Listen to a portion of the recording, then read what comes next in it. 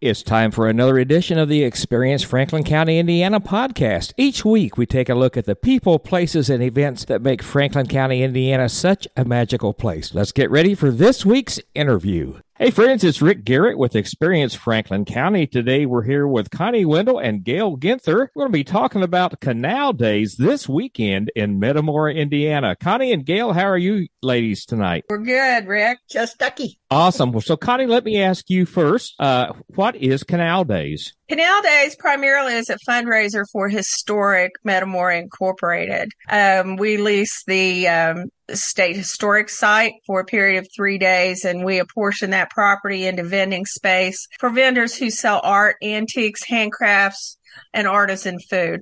Artisan food meaning things like syrups and fruit butters and honey, that kind of thing. Food not intended for immediate consumption. Right. So artisan food, let me ask you, are most of these vendors local or regional? It's most of them are regional, if I have to say. That we do have a few locals, but for the most part, they're not from the town of Metamora.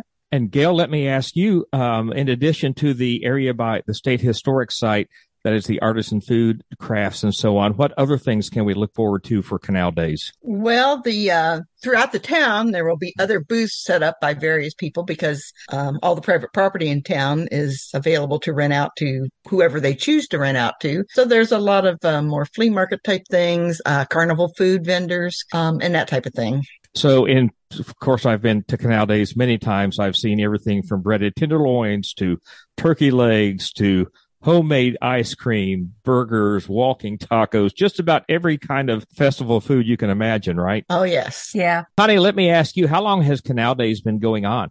This is the 54th year for Canal Days. Canal Days started as a way to entertain people while they were in Metamora when they were here to attend the canoe races. The Brookville at that time had canoe races, and there was one race that was on the canal itself. And so we would have people standing around waiting for their favorite canoeist to come through. And so there was at the time only 2 or 3 shops and not much for people to do. And so we had heard of the Park County Covered Bridge Festival, and a delegation of us went to Park County to attend that and see if we thought it would be something that we could do here. So the following year we did try that, and it exploded. It became extremely popular. Obviously, if it's lasted 54 years, it's been a great success. I'm certain that's one of the longest running festivals in Indiana, if not the Midwest. Gail, let me ask you, we mentioned earlier that this is a fundraiser for Historic Metamora. Exactly what is Historic Metamora? Historic Metamora Incorporated is a nonprofit membership organization here in Metamora that is primary focus is interpretation of the canal era and preservation of the physical structures related to the canal era here in town in the late 19th century. Most of our structures are canal era and before 1900 for the most part of the contributing structures. And then we also host some events. Most falls we have a lecture that we call Life Along the Canal, which covers some aspect of canal history. And this year we're going to have Kurt Garner, who's doing the resurvey of the Whitewater Canal Historic District, just talk about the historic district and the various locks and structures along the canal corridor. Okay, very good. So we talk about some of those contributing structures. A couple that come to mind, of course, are the aqueduct, which, correct me if I'm wrong, I believe is the only operating aqueduct in the United States. Is that correct? The only wooden bridge operating aqueduct remaining. Okay. And the grist mill, what other contributing structures might we be on the lookout for when we're down there for Canal Days? Well, most of the commercial structures in town are late 1900s, and those are all considered contributing structures as well. And I can't, other than the aqueduct and the mill, they're the two most focused on structures in town. But I wanted to point out something to you, Rick, about the aqueduct. The aqueduct that's there now is not the original aqueduct. The original aqueduct was stone, and it was very short-lived because the floods took that away. And when that happened, they scrambled to find a replacement and felt that to put a stone replacement back would not be successful any longer than the first one. And they rounded up a covered bridge and repurposed it for that use. Well, that's fascinating. And it's a fascinating structure. While you're in town visiting Canal Days, it certainly is worth the walk down there. It's a great photographic opportunity, just something really interesting to see. And we'll go back to Connie here for just a minute.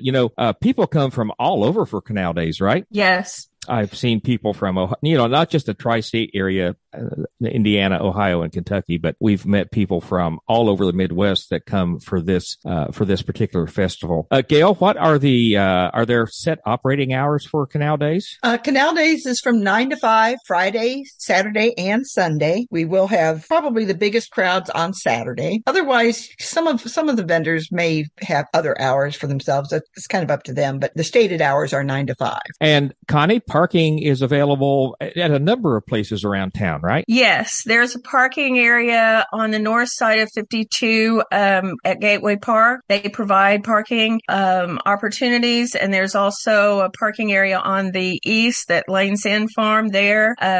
There's also parking south and west of the mill that you enter through Pennington Road. Okay, and Pennington Road is just off of Highway 52. Correct.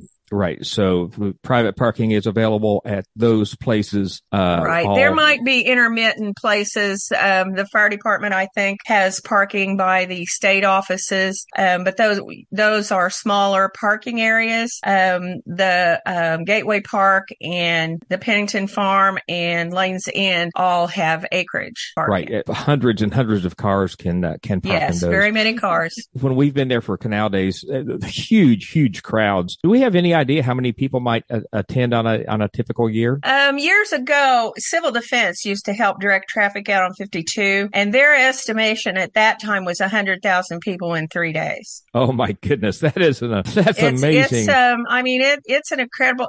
The traffic jams were just incredible until we went to 3 days. Once we went to 3 days, it stopped the horrendous traffic jams on both ends of town. But it was very, very common in years gone past for cars to be bumper to bumper stopped in traffic all the way to Brookville, which is 8 miles. It is. It's pretty amazing. And we're recording this on Tuesday evening, just 3 days before the start of Canal Days. Right now, the weather just looks amazing for this weekend. It's going to be sunny. I know, isn't it great? Cool and crisp, a typical fall day. So, Gail, let me ask you, if folks wanted to find out about Canal Days, is there a website, Facebook page? Where would they go to find that? Well, Canal Days itself has a Facebook page. It's Metamora Canal Days Autumn Festival. But you can find it by searching on Facebook.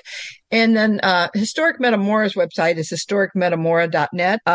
And we do have a page for Canal Days there, but that's more general information. For latest updates and other types of things, the Facebook page is really the best place to go. Metamora, Indiana, Canal Days this weekend, one of the biggest festivals in the Midwest. It is just an incredible sight. I'll be there. I hope to see you there. For Experience Franklin County with Gail Ginter and Connie Wendel, I'm Rick Garrett. And here's just a few of the events going on this weekend right here in Franklin County. Friday the 7th, Canal Days in Metamora kicks off. It's family night and cookout night at Haspin Acres and in Laurel at the Long Branch. It's the always fun karaoke night. Saturday the 8th, the Chicken Fry-Off in Brookville. Who can make the best fried chicken? And Canal Days continues. Sunday the 9th, Canal Days wraps up, and at St. Mary's of the Rock, it's their annual turkey supper. You can find out about these events and everything else going on in Franklin County, Indiana this weekend and for the rest of the year at our website, franklincountyin.com/events. Until next time, keep experiencing Franklin County.